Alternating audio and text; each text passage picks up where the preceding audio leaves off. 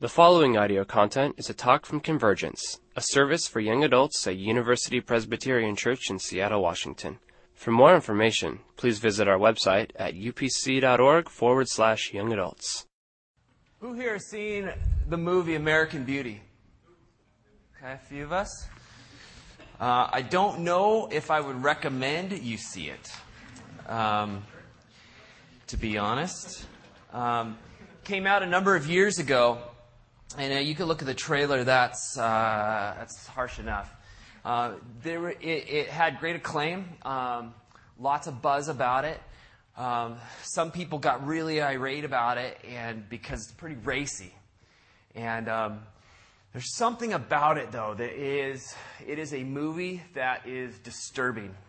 Don't watch this on a first date, all right? It's like up there with, I went and saw a Dracula movie for a first date. It was dumb, right? You don't want to see this on a first date. You're just going to be depressed and think, where is this going? But in the midst of this, sometimes brutal. Sometimes it feels brutal on a number of levels, sexually, even in regards to sort of violence, into disappointment. It drives at something that I think many of us have felt, perhaps, as those who have grown up in this in America, in this society that on one hand has achieved a tremendous amount. That other nation, I was listening on the radio and they're talking about what it was like for people behind the Iron Curtain back in the 80s to watch Dallas, which is just, it was like Texas, bling to the extreme. And you have these people who are living in total poverty behind the Iron Curtain and thinking, that is capitalism. That's what I want. So there's a sense where everything looks well, and that's really what the movie is, the sense of it. It explores this life that on the outside looks successful. That it's about, cutting the perfect flowers in your perfect suburban home, in your big home with a job, and yet slowly as things go along, you look closer. That's the tagline. Look a little closer, and you look a little closer at work, look a little closer at family, look a little closer, and pretty soon things start to unwind. Things start to unwind in a scary way, that you begin to see that below the veneer of success is desperation. Below the veneer of success is isolation and loneliness. Look a little closer, for all is not what it seems. In fact, the dream, perhaps, that many have bought into, the dream that is piped overseas, the dream that perhaps helped to bring down communism, might be a nightmare. Well, as we think about, as many of us, as we kind of look sometimes at the church and Christianity in general, there are more and more people who look at it and say, I'm not sure that I want any. Those of us who have grown up in the church sometimes look at the church in faith and can feel like, it sounds so good. It sounds so good.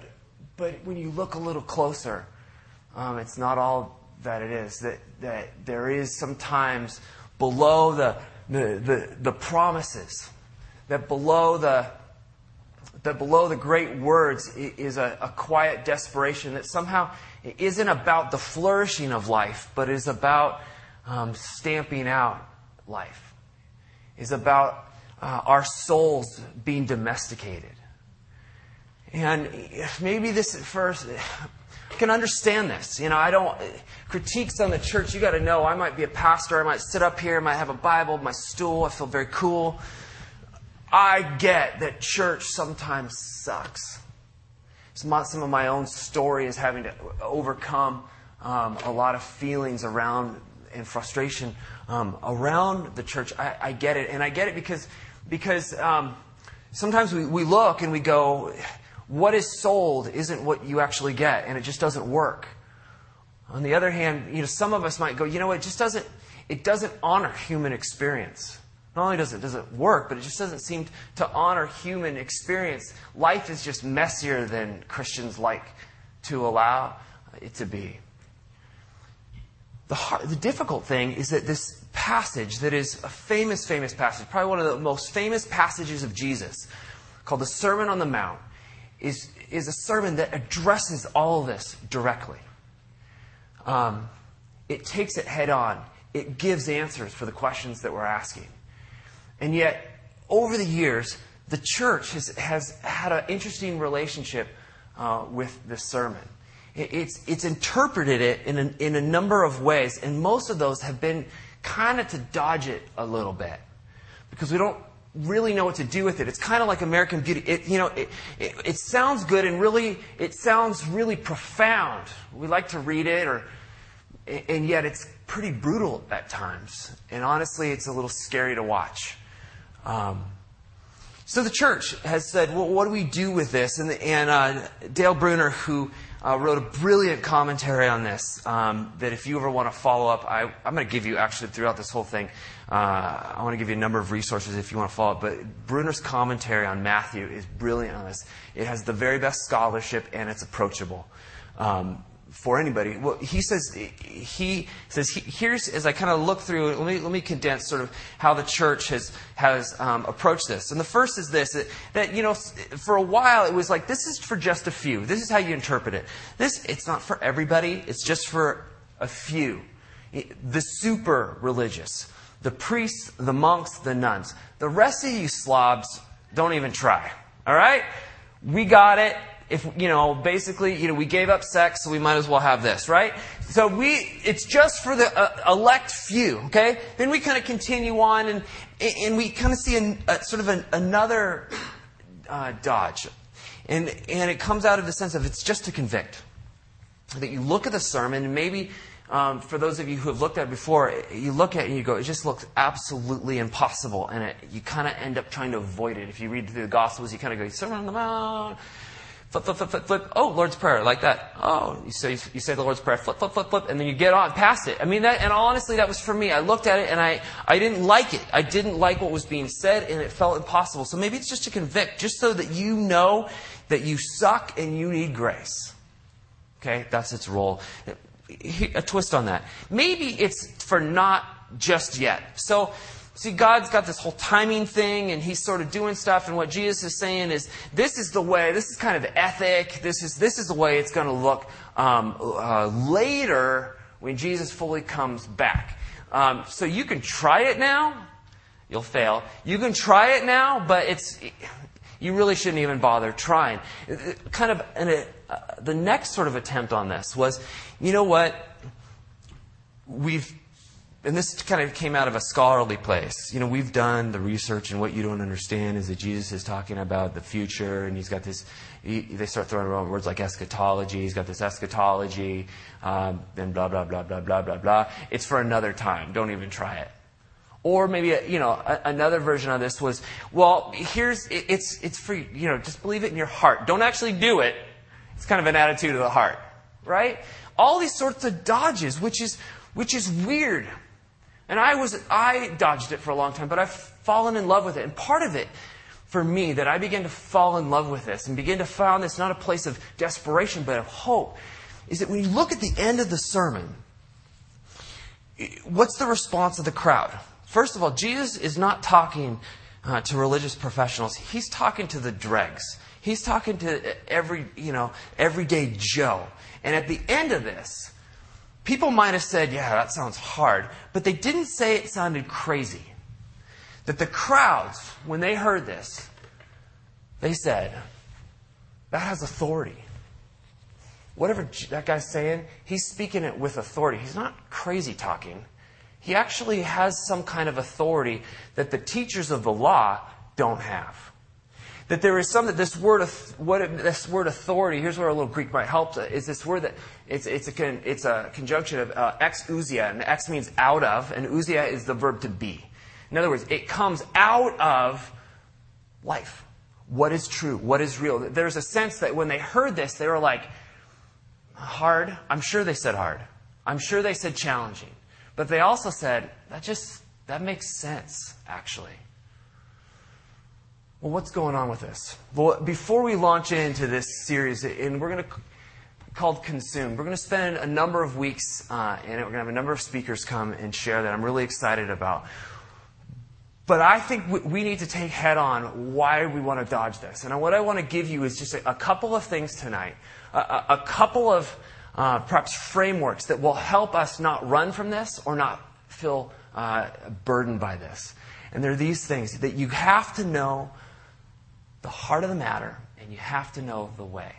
And if you keep these in front, I think what it can do is I'm not saying it's not going to be challenging. I'm not saying it's not going to at times be difficult. But what this is that this can be a gateway to open up to something that God wants to do in and through you that you can't even imagine. All right? So first of all, as we lean into this, first point, you've got to know the heart. And when you begin to understand the heart behind the sermon, I think what happens is it goes beyond feeling like just a legalism that crushes. Because what you hear is Jesus sort of saying, here's a bunch of difficult sort of rules, regulations, laws, and then I'm going to amp it up even more. And oftentimes what people read is they can get through probably the first one, but then they eventually start going, that's just impossible. That doesn't even make sense. It does if you begin to know the heart. And two scriptures will help us with that. First is 5:20. 5:20, Jesus begins talking. He does the Beatitudes, and we're gonna need the Beatitudes. I'm going to talk about that in a little bit. Then he talks about salt and light. I want you to be salt and light. Okay? Spend a whole sermon just on salt and light. Huge, huge. If we're going to have influence, and he's talking about you who just feel like everyday Joes. You don't feel like anything special. You are going to have incredible influence in the world. You. People go, I don't get it.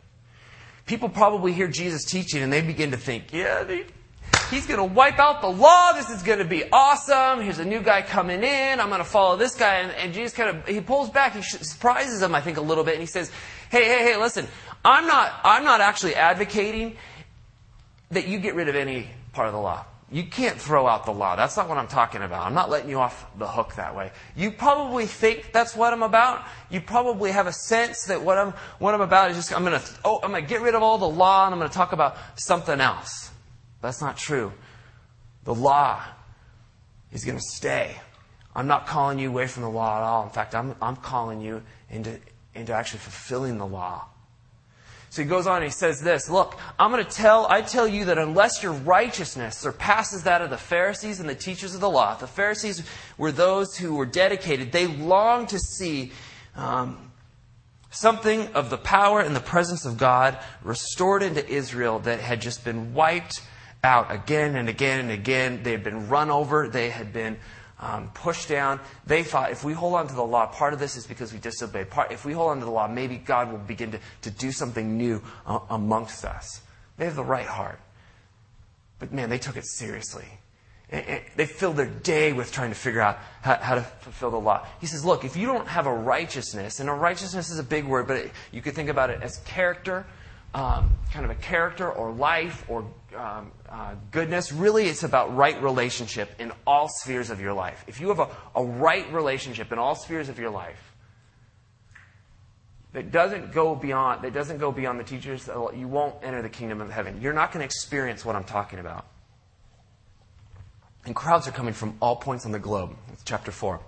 They begin to hear about Jesus, and people are coming from all points on the globe to hear about him. He said, kingdom of God is at hand. And they're thinking, finally, Rome's going to get kicked out. And he goes, hey, you know what? You're not going to know anything of the kingdom unless you have a righteousness that goes beyond the Pharisees. Confusing. What is he talking about? Well, I need some helpers. I need 6 people. 6 volunteers. 1, 2, 3, 4. Come on. 5 and 6. Come on up. Come on, give these guys a hand. Hey. This is going to be a little get to know you. This is an opportunity for everybody to get to know. So I'm going to ask you your name, then I'm just going to ask you to hold the sign and then flip it, in a little bit. All right? So, name. Matt. Matt. Say everybody. Hi, Matt. Hi, Matt. Shannon. Hi, Shannon. Hi, Carly. Hi, Carly. Nikki. Hi, Nikki. Kari. Hi, Kari. Aaron. Hi, Aaron. All right, everybody knows, even if you're not in the church, you begin to know what is a righteousness or a faith or kind of a religious perspective. You don't have to know. You know these things and kind of what they are. And Jesus is going to talk about them. So first of all, here we go. Right? You don't murder. It's not cool. Okay? Okay, that's a basic one. You don't commit adultery. Christians are kind of against sleeping around, right? We know that. Okay, that's one you could keep. You're not supposed to lie. Don't lie. Okay? We got religious things we do. We're supposed to pray, give, fast. She's religious. She gets it. Okay? You kind of go on. Oh, yeah. We're supposed to trust in God. Whatever that means. Okay? And then an extension on that is, what we like to say is if you trust in Jesus, everything works out, right? That's what Christians, we have a sense, this is what people who are righteous do. And for some of us, we just look at that, and this is really small kind of list of rules compared to what the Pharisees were doing. But it's kind of basic. It kind of jives with what we may or may not know about the Ten Commandments, right? We know that generally it's not cool to murder. Right? We kind of get it. Sometimes we kind of go, we can do, like most of us, I'm guessing in here, hang with this one. Right? If you don't be mad at what I'm saying, okay? So, we can hang with this one, but then we go on, and then you start going, okay, after a while, this gets a little bit more, okay, that's a lot of stuff to remember. For some of us, we just feel like, it's a lot to do. Look, I'm going to let the pastor do that. I'm going to let elders do that.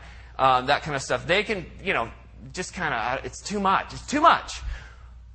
Some of us, too, who have been in the church or outside the church, either we've heard, we've seen reports, and if we were to take a closer look, we also go, it's a lot, but I'm not totally sure it works. Because what we do is we look closer, and here's this nice guy. Very nice. I like you, by the way. Oh, nice scarf. He doesn't murder, but let's look a little closer. Will you flip that over for us? Oh. He spends his day thinking about how stupid I am. That doesn't feel very Christian, all right? Okay, make a big deal. Shannon does not sleep around. Just so you know, everybody. She is not a hussy, all right? She doesn't commit adultery, but she's addicted to fantasies of some kind and profoundly lonely. Okay? There's no semblance connection with these, all right? All right, here we go. I don't lie. I don't lie. We're truth tell. I swear. But I had my fingers crossed, sucker. You didn't read the fine print, right? Oh, yeah, so we don't lie, but there's a sense of, can I really trust? I don't really know what's there. Okay, pray, give, fast. Super religious. Super. As long as you notice how great I am.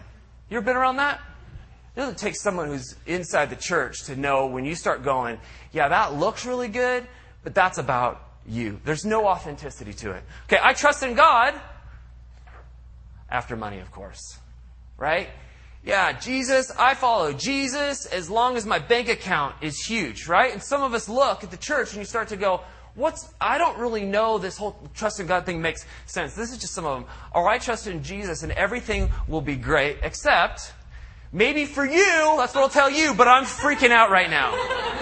Right? All right, give these guys a hand. Yeah. Oh, and it's Aaron's birthday. Holy smokes. Come on. All right, thanks, you guys. So there's this sense that we hear it, but we also wonder behind the scenes. There has to be a sense that there's more. That when we look behind the scenes, it's not as pretty as perhaps it might appear on the surface. Some of you have gotten the impression, rightly or wrongly, that the church is interested in what you look like on the outside, that you don't murder, but perhaps isn't as concerned with the fact that the person that is touting that they're really religious is one of the meanest people you know. That they're so angry, that they seem so consumed with bitterness that you go, I don't know if that's really the life of God. I don't think I need that. Whatever it is, you look and you go, Yeah, fine. You can tout all day long that you're righteous, and yet it just doesn't seem authentic. We need the second piece.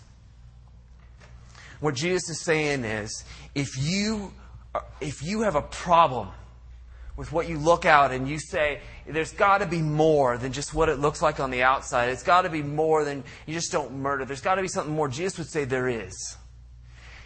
The righteousness that I'm talking about, the character that I'm talking about, goes way beyond simply saying, I can check off the box and everyone can look at me and give me a thumbs up. He goes, I really could care less about that. You will never enter into what I have for you unless your righteousness goes beyond the scribes and the Pharisees. Because here's the deal, and this is the second passage that sometimes can be confusing. At the end of chapter 5, he says, be perfect as your heavenly Father is perfect. That word perfect for us is hard. And a lot of times, more and more, we feel like, you know what, I don't need to check off a bunch of things on a list. I don't want to be perfect. I want to be authentic. I want to feel it, right? Right? Nobody wants to be perfect anymore because there's sort of this rejection of perfect. Authentic means messy. And so when we see that, a lot of times we think there's a kind of a perfection is about never doing anything wrong. And for most of us, our experience is you could fake it, but that's just not true to real life. We can't be perfect. And so for Jesus to say, be perfect as your heavenly Father is perfect, yeah, I'm human, Jesus. Come on. What he's longing for us, and this is where we got to hear the heart, is that we would have a righteousness that goes beyond externals, but has no inward transformation, no inward power in our life. This word perfect is this word teleos that I've mentioned here before. I want to highlight again. Really, maybe the better way to translate that is complete, whole, mature. You hold up a pine cone, that's not complete, whole, mature. It's not perfect. It's not meant to be a pine cone. It's meant to be a huge, huge pine tree.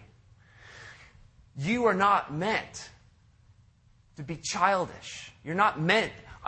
my kids are cute. Okay, Caleb is cute. Noah is cute. 5 and 6. I love them. They're perfect just the way they are.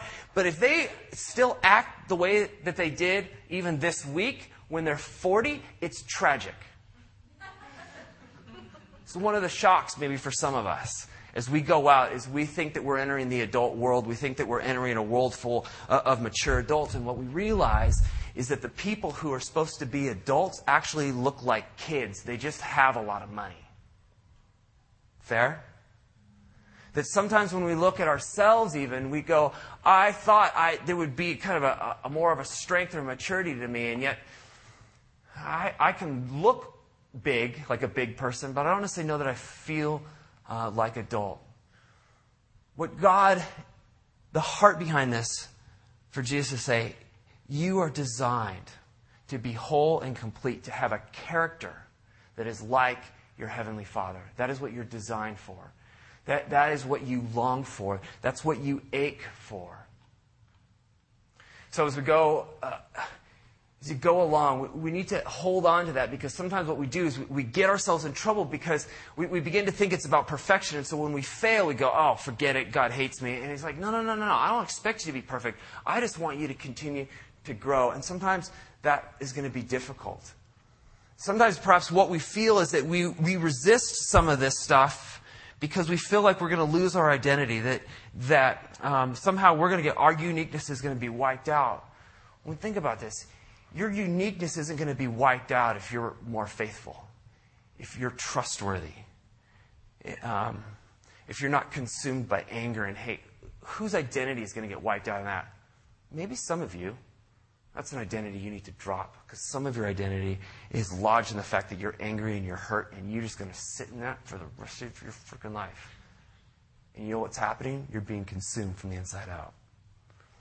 This whole series is called Consumed, and it's fairly negative, I know. But the problem is sometimes what we do is we think we can just go consume sort of religious products, and all the time it doesn't get to the very heart of the matter. When God is saying, He's pleading with you. You can see this in the words of Paul, like with the Corinthian church that we even talked about last week, when he goes, I am begging you, be reconciled to God. I am begging you, I am pleading with you. Let go of some of the things you're holding on to. I am begging you, grow into maturity. That's what you're designed for, but I can't make you. So if we understand the heart, we've got to understand the way. The way, we all have to do something. There's always something that we can do. We're not forced. Somehow God leaves room for our own free will. I don't know why. We all want to know what to grow. I mean, the question I hear often, again and again and again, is tell me what to do. And I get it. It's a good question. We need to know what to do because there is something that we choose to do in the midst of this. The problem is most of you don't want to do it. And I know that because often I don't want to do it. The problem is you would love for me to give you a list of rules. You would love for me to tell you which community is the best. You would love for me to give you a program. You would love to work your tail off. You would rather sit in despair than do the thing that you're asked to do. At the end of the sermon, Jesus he gives us 3 images. And the first is this. Some of you will know them, and I'm just going to breeze over them. So I encourage you to go back and look at these. The first is the narrow gate. Some of you have heard this.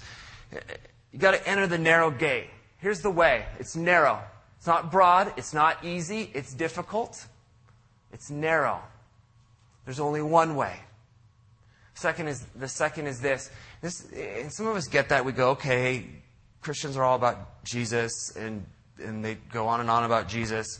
Okay, we get the narrow way. Okay, you can't just kind of pick and choose and put stuff together. You could try to pick and choose and put stuff together. I just don't think it's going to do much for you. Okay, it might make you feel good. I don't know that it's going to actually do much for you. Okay, the narrow way. The second is this. And this gets kind of close. He starts talking about fruit, and he starts warning you,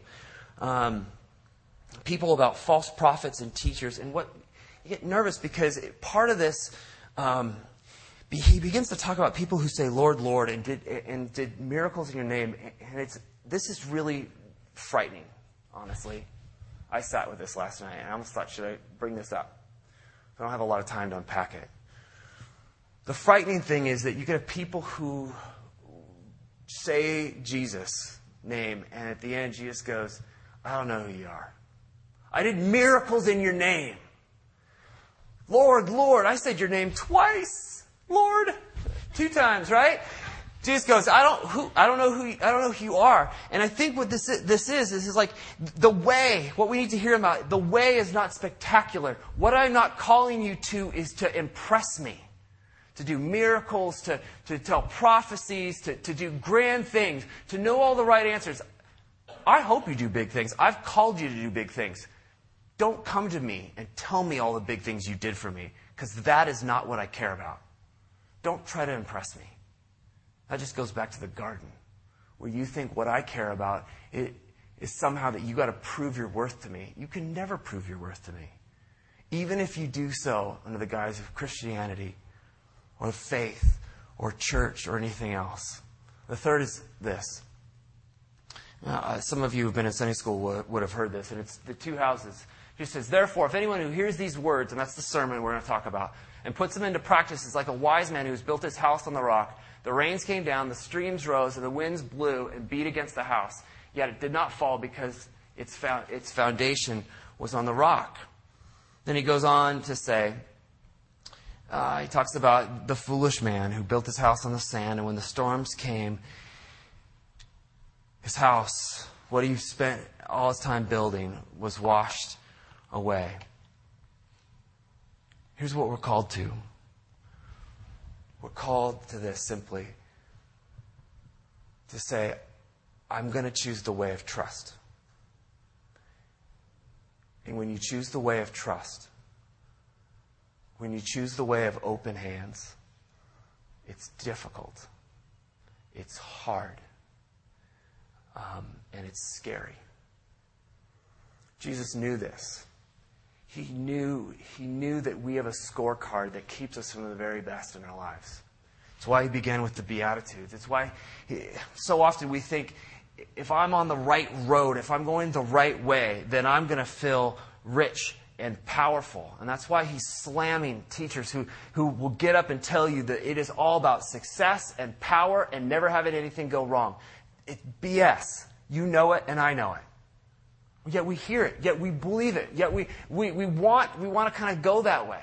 Doesn't mean that everything is difficult. Doesn't mean that all of our life is always about mourning. But that's not always the way of growth. And so Jesus, he begins his Beatitudes, and they sound weird because he goes, blessed or on the right road are those who are poor in spirit. Blessed are those who mourn.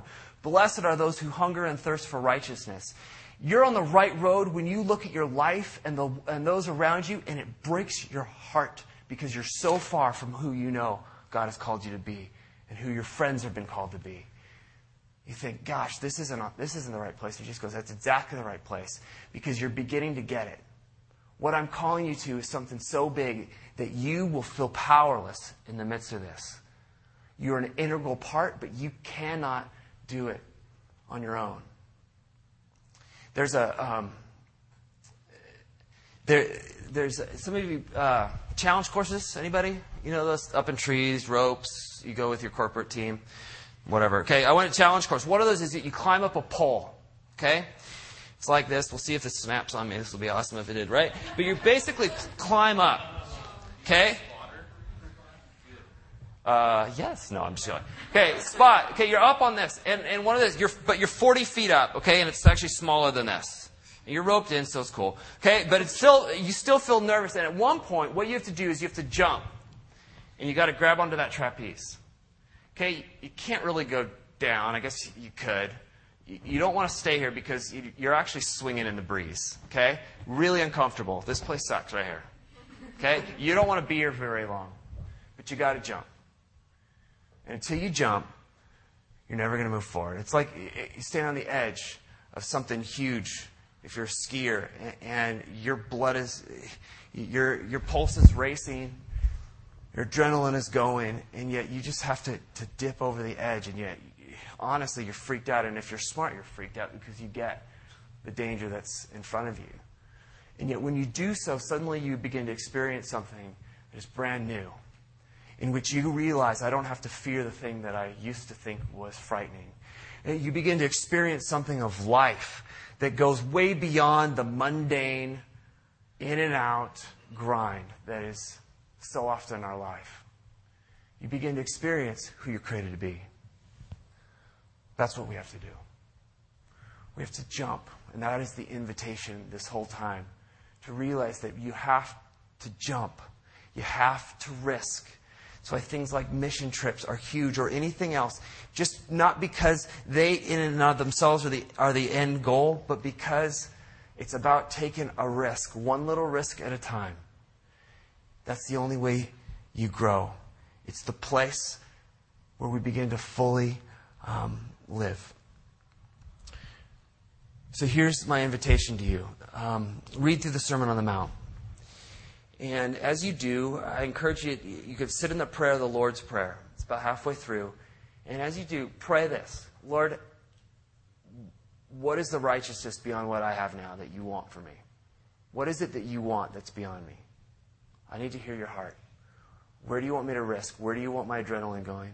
Where do you want me scared in the right kind of way? Where do you want me to come into a place where I have to risk and perhaps look into a place that I would rather not? But that you're saying, I want you to be free. Second thing is to sit in the Beatitudes and let the Beatitudes be your guide. Because when you begin to think that I'm going the wrong direction, sit in the Beatitudes and perhaps let a Beatitude for you help you to calm your nerves when you feel like you want to bail and you feel like this is the wrong way, this sucks and I got to get out of here. And reading the Beatitudes and say, what's the Beatitude that today I identify with? Today I'm mourning. Okay, don't run from that immediately. Today I want to lash out. I want to be violent. Today I hunger and thirst and I am faced with the immensity of my own sin and those around me. Sit in that and go, Jesus says it's the right way, so I'm going to sit in it. Let that be your guide. And the last thing is this, that some of you have taken jumps. Some of you have moved beyond your own control. And I encourage you on Facebook or on the blog, would you just tell your story about that? Because the rest of us need to hear it. The rest of us need to know that if I take that jump, that perhaps there's a good chance that I'm not going to die, that it's not going to be everything that I fear it is. We need to hear those stories. That's partly what worship is about, but that's partly why we need community. I'm going to invite the worship team to come up, and then we'll continue. Let me pray. Lord, thank you that you have invited us into something that is way beyond us, that your heart for us really resonates with our own heart. You want authenticity. You want strength. You want life. Lord, you want us to have a foundation that withstands storms. You want us to be the kind of people who persevere when everybody else walks away. Lord, we got to know your mercy. Lord, if we risk, we got to know that you're going to catch us. Lord, give us grace and give us courage. We pray in your name. Amen.